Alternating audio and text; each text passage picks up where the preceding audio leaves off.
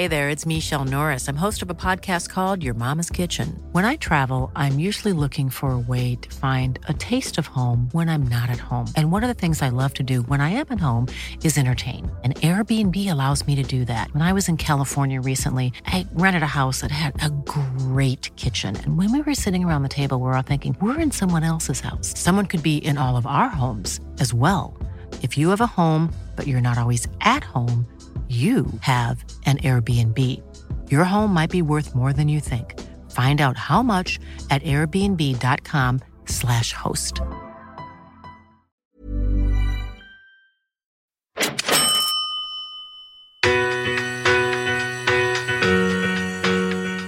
There will always be elements of luck, but I think lucky people are also out there creating circumstances for them to receive that luck.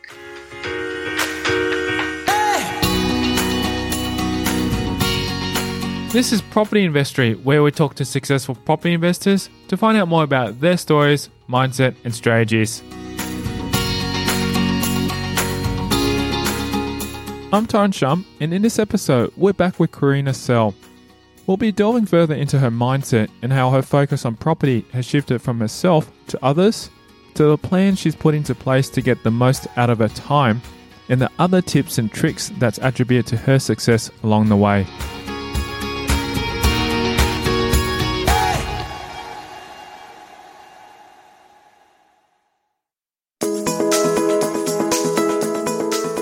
Delving into the mindset side of things, Sel shares that while she was originally motivated by the prospect of changing her lifestyle and financial standing, she has come to realize that the true purpose of her property journey is actually about others.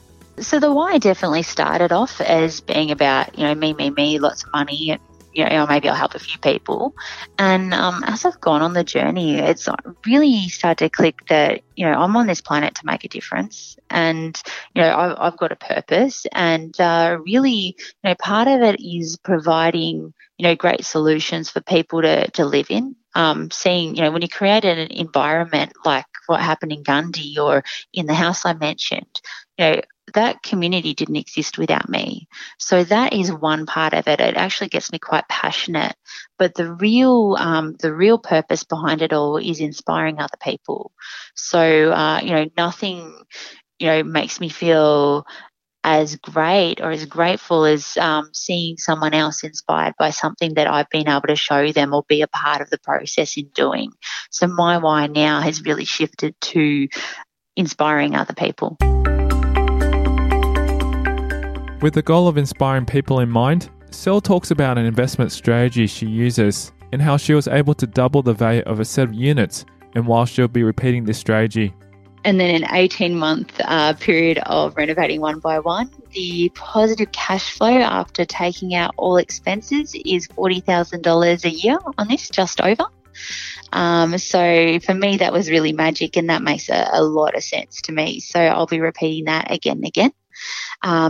However, the other thing I do is, again, not with property that I own, and that is I, in New South Wales, rent larger houses and basically lease them out by the room. There's quite a bit of rules you need to follow for that to be legal, with fire safety and the right insurances. And if you don't follow those, you can actually get yourself into a lot of trouble. But I basically create households and put people together. And this community thing that I learnt from Gundy has really helped in this area. I've got one house that I lease for, I think it's around the 800 mark, that brings in $1,800 a week when it's full. But you pay bills out of that money, and you sometimes have vacant rooms. So I'll call it $1,300 that it brings in after taking that into account. But rather than creating a household of one style of person, again, I play a lot with the international market, but I don't like putting the same culture together, because people come to Australia to experience Australia. So what I've had really successful in one house is we had an Irish couple, we had an English guy, we had a guy from Ecuador, we had a Sri Lankan guy, and we had a girl from New Zealand. And just creating, a completely dynamic and diverse household, we found out that one of the tenants was driving two of the others to work in the morning before he went there. They started a veggie patch in the backyard, and it's just all about building community.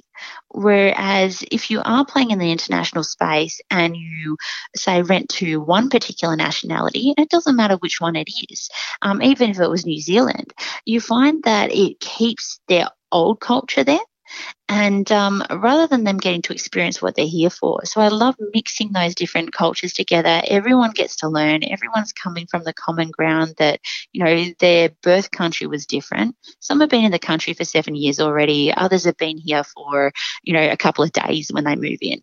From time to time, an Australian will go into it as well. But it's just a really diverse, diverse household of people that get to have a common background, but also get to teach each other a lot about their cultures too.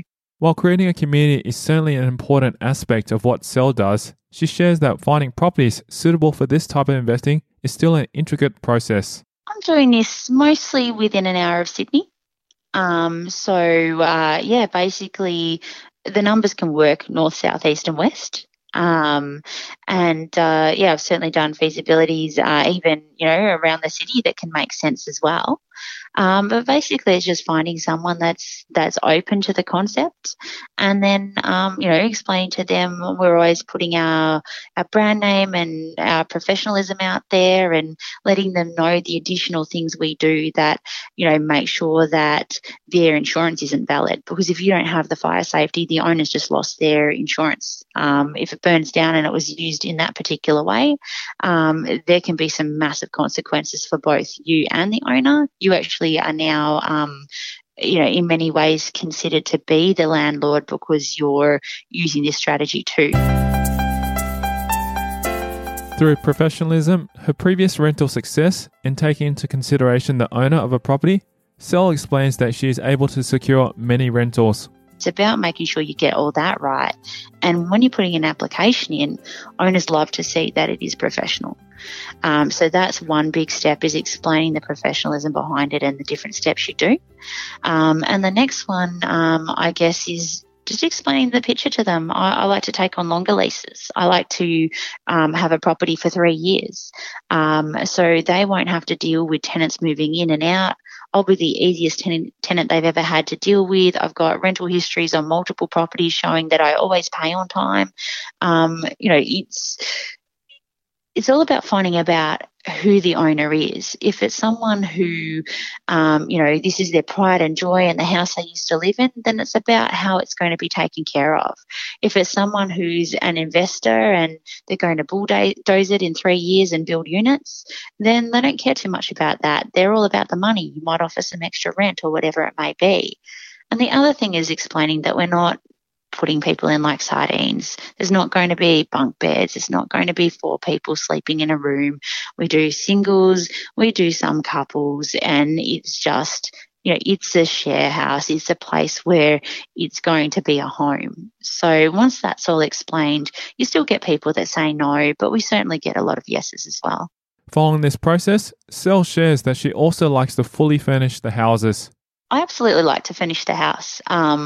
We lounge room, kitchen, all the bedrooms, although sometimes we'll pull a bit of furniture back out of the bedrooms if someone moves in with their own stuff. So some people have their own stuff, but most don't. In the market that I'm targeting anyway. I guess someone that is not originally from Australia looks at is they may only have plans to be here for 2 years. And for them to go out and buy all the furniture freshly, to sign their own lease, to get everything set up is expensive. And if they can just move in and have it all sorted, they'll pay a premium to do so. However, they don't have that upfront expense of doing all that stuff. I furnish everything, and then if there's a request to take anything out, I'll do so. With multiple people to accommodate and other factors to take into consideration, how much does Sel end up spending on each of these rental properties? I like to say 20 grand, and that will be about 5 grand on fire safety. It will be the bond and the first month's rent I like to take into account there. And then the last thing is the furniture. I'm very big on hotel seconds. I think that I can go out and I can go to fantastic furniture and I can make a house look beautiful, but 6 months later, it's all going to be very aged. Whereas if I'm getting high-end seconds, the moment a tenant moves in and sleeps on a bed and then moves out later, that furniture is all secondhand. The moment someone sits on a couch, that's all secondhand.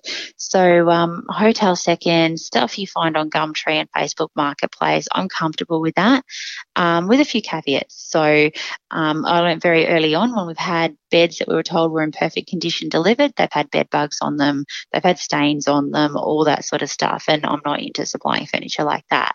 So really having to view things or get a trusted supplier is really important there. Do sometimes deal with new mattresses as well. Having deadlines to meet, Sel adds that with every one of these investments comes the need to fill up rooms at a rather fast pace. At the start, it is time intensive when you are filling a room. So the finding the deal is not the hard bit. That's easy. You can flick off a few emails here and there, a few phone calls. But once you pick up the keys, the clock starts ticking because you're paying rent in most cases. Now, I've negotiated some where I'm got 2 weeks free rent, or I've got 9 weeks before with the rent going up every week that little bit more.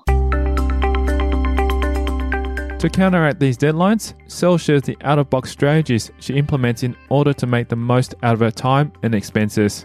I've got a bit more time to set things up, or I've even painted a house for an owner and got free rent during that period of time, but also been able to show people through. In the setup point, it's literally getting the furniture and stuff all in the house. And no matter what checklist I've followed, no matter all the things I've thought of, whenever I've set up a house, there's always been like things I've had to run around and get. This house is a bit different. It doesn't have a wardrobe in this room. It doesn't, you bought the iron, but you forgot the ironing board or whatever it may be. So there's a fair bit of rushing to get all the stuff into the house. But then it's the rushing around to get the tenants into the house, to at least get them signed up. A lot of them won't move for up to 2 weeks from when they sign. But basically, the important thing there is they're not allowed to sign an individual residential tenancy act agreement either. That is not allowed. So, that's one of the things you don't do, but there is an agreement that they sign. Basically, it's getting viewings done, having people show up. So I found that 2 out of 3 people that say they're coming to inspect a property, depending where you market, some places have better results but less applications. 2 out of 3 that say they'll come inspect it don't end up showing up. Yeah. So getting a bulk lot of people all coming at the same time and doing it as many days as you can until it's full. Once it's full, it's easy. The management, there's bits and pieces you have to do for management to make sure it all runs smoothly. And I now work with a manager that does all that stuff for me. But I will still help at that start bit because no one is ever more interested in filling a house than the person who the deal belongs to. And I do that with Gundy too. I do that with anything I touch. It's, the agent can do their thing, but I'll still put my own ads out there in other places and refer the tenants onto the agent or the applications onto the agent. But look, once it's running, it's not a large amount of time, but we're in a process where we're setting quite a few up. So there's always one we're looking at setting up at any moment in time. And, there's always something to be doing. But again, working with agents to take a lot of that workload off as well.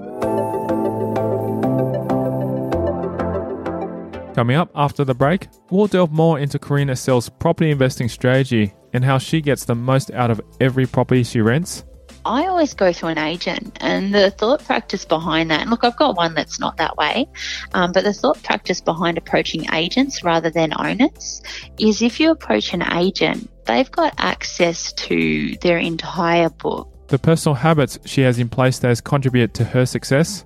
My biggest one is visualization. So one thing that I'd say I'm pretty good at is I visualize my goals, and I do it a lot to the point that I'll nearly cry over it, like I'll start to tear up. And that's next. I'm Tyron Shum, and you're listening to Property Investory.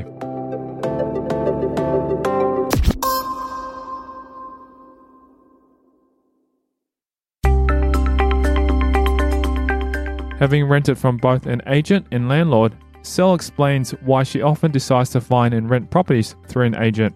I always go through an agent, and the thought practice behind that, and look, I've got one that's not that way, but the thought practice behind approaching agents rather than owners is if you approach an agent, they've got access to their entire book. If you approach an investor, you get a good one, they might have 10 properties. Of those, 2 might be valid for doing this in, and they've probably got tenants in them right now. Yeah. So I like to go through an agent, and the agent will, if you can get the agent on your side, if they understand what you do, they actually start referring you properties. So usually it takes about 6 months for that. They wait and watch and see whether you're a problem tenant and what happens and how it works. And as long as there's been no issues, 6 months later, they're finding other large houses and saying, well, would this one interest you? Does this one suit you? And slowly over time, their recommendations get closer to what you're after as well. And it's definitely a great source for new deals. And then you mentioned as well, you have a manager that manages the tenants. Is that right, that you've put in there? Yes, we do now. They're a specialist agent that works exclusively on room-by-room rentals. After having a successful rental term, Sel shares that if the owner decides to discontinue the setup in place, that she'd often be ready to pack up and find a new rental somewhere else. Well, there's 2 points here. So the first one is I don't look at houses that aren't going to, at a bare minimum, make back all my spending in the first year. And of that spending, some of that's the bond, that's recoverable. Some of that's the fire safety, most of that's recoverable. So my leases are 3 years long. By the end of 3 years, I've made plenty of money. I've made my money back threefold on that deal. Therefore, if someone else wants a turn to make money, then good for them. I'm not attached to that. I can pack my stuff up and put it into another house. There are plenty of deals out there.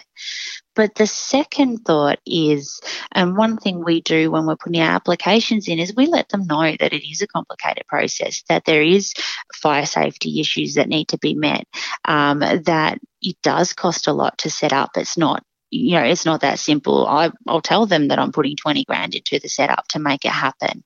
Some places you can get that down to 15. I'm talking, big Sydney rents. But they know that there is a big investment that goes into it. But they don't understand what exactly is involved in that. They know that the leases have to be done a certain way, otherwise you were breaking the law. But they don't understand what that way is. They understand that, insurance can so easily be invalid because we're explaining what we do, but we're not giving them our IP. So most people won't want to jump in and take that off you. But if they do, I've made my money. I've gone into every deal accepting that at the 3-year mark, if it ends, then I'm completely happy and I've got a good return from it. So if it happens, it happens, and no hard feelings on that either. With such a creative and rare strategy, Sel delves into where she learned about this type of property strategy and how she ended up implementing it herself. I actually now work for and with a company called Small is the New Big, which is run by Ian Igate. I started by being a student first, so I actually paid to do his program, and that provided all the education on this, rooming houses, boarding houses, basically high income strategies. And then after a little while, and I got myself to quite a comfortable position, Ian offered me a place on the team. So I work there in quite a part-time capacity because I still do all of my investing as well. But that's exactly where I learned it from, and it's been very effective. She also shares how much she usually expects on return. On a standard property, 7 to 8%, right up to 14% return on your investment. So something within that category. When you apply multiple strategies to a property as well, so say if you're building a boarding house and doing a subdivision and a couple of strategies all together, you may even be able to get that up higher as well. And when you add no money down and you're not putting money down, the returns on your cash are pretty phenomenal.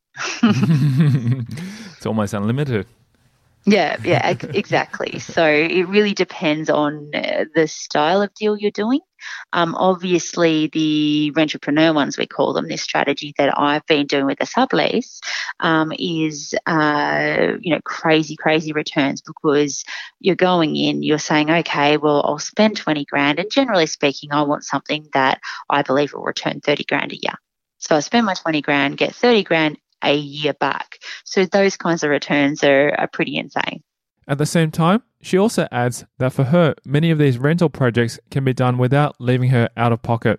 Again, work with money partners. So most of these I'm splitting 50-50 in the profit, and some I've even got a 3-way share on those.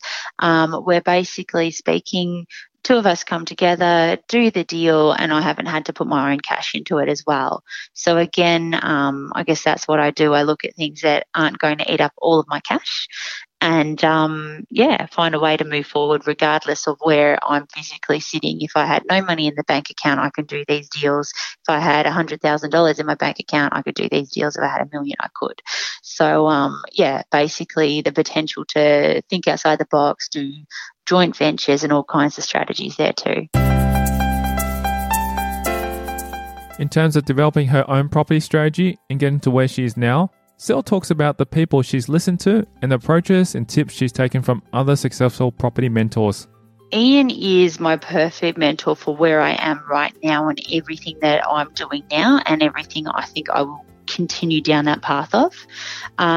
Tony Robbins, I listen to heaps of. I really admire him.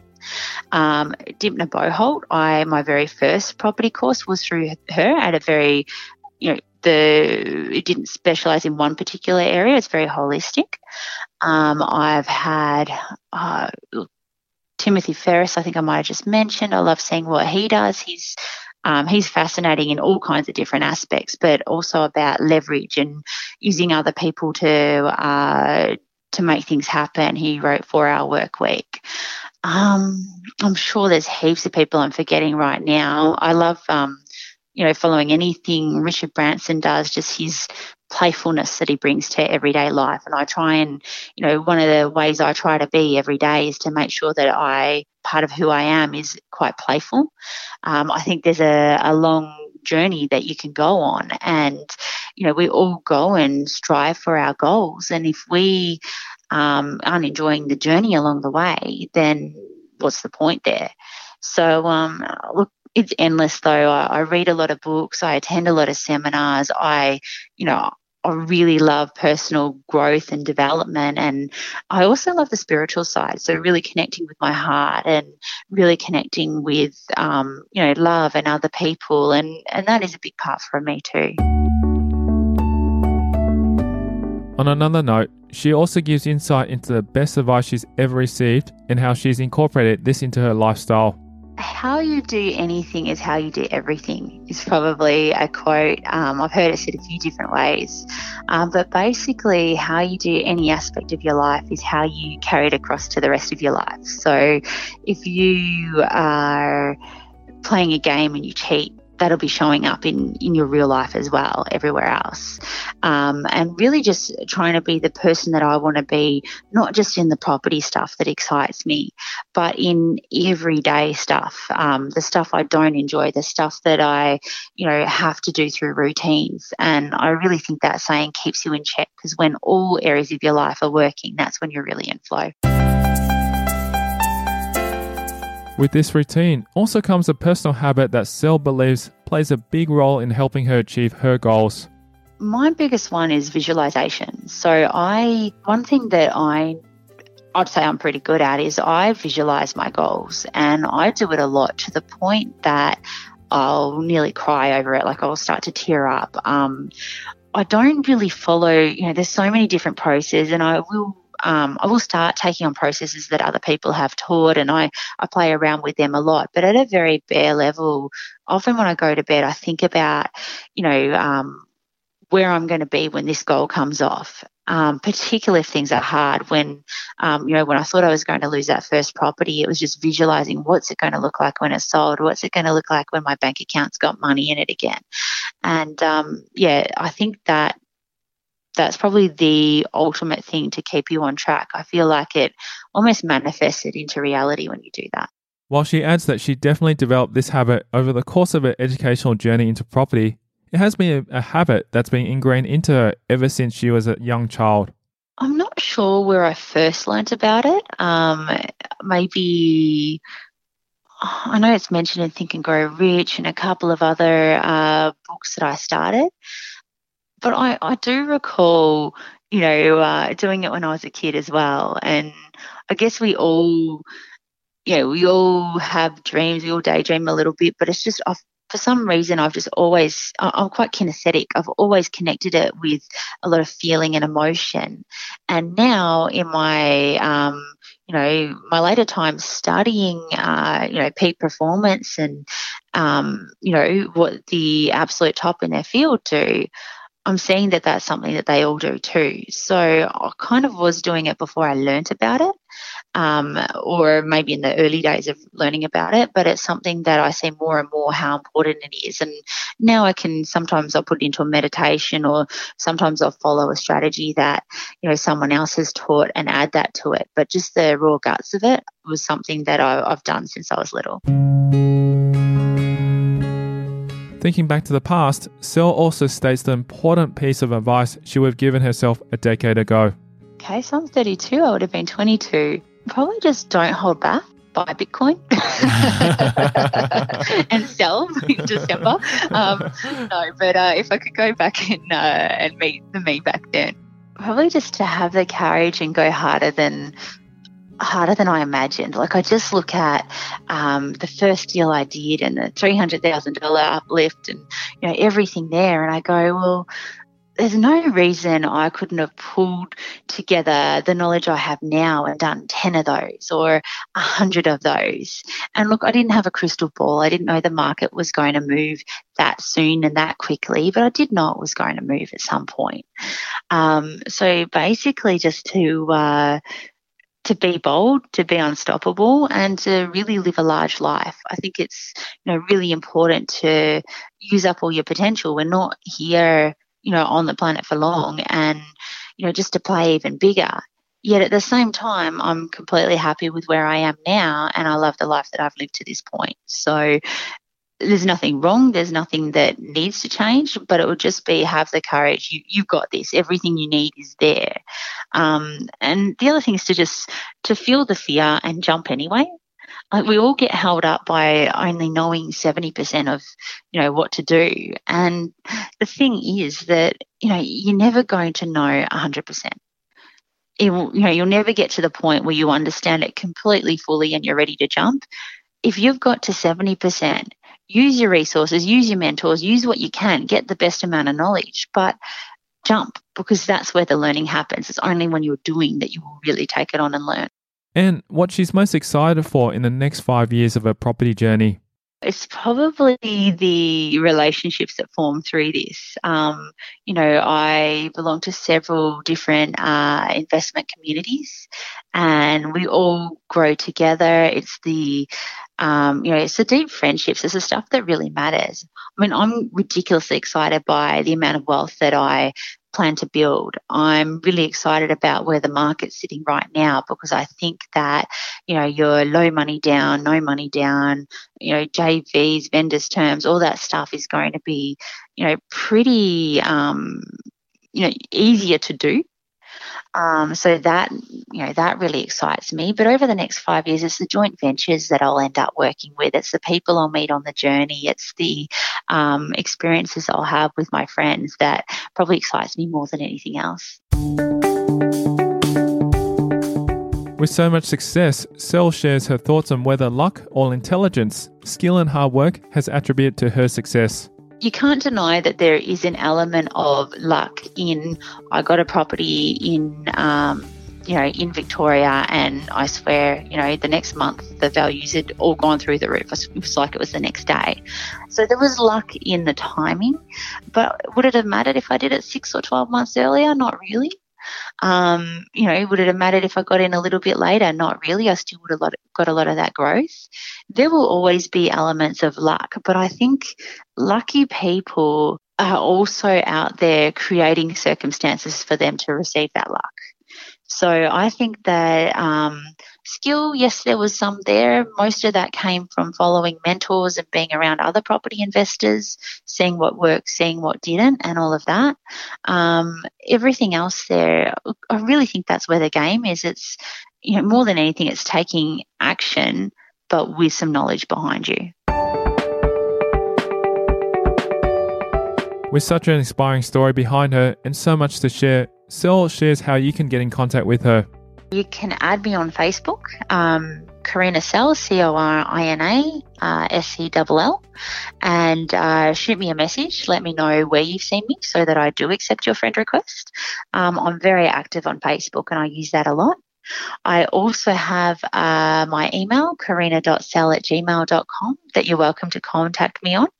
However, Facebook is the one that I will see the fastest. So if you're on Facebook, message me there, request me, but don't just request me, send me a message so I know where you're from, and I'm more than happy to connect.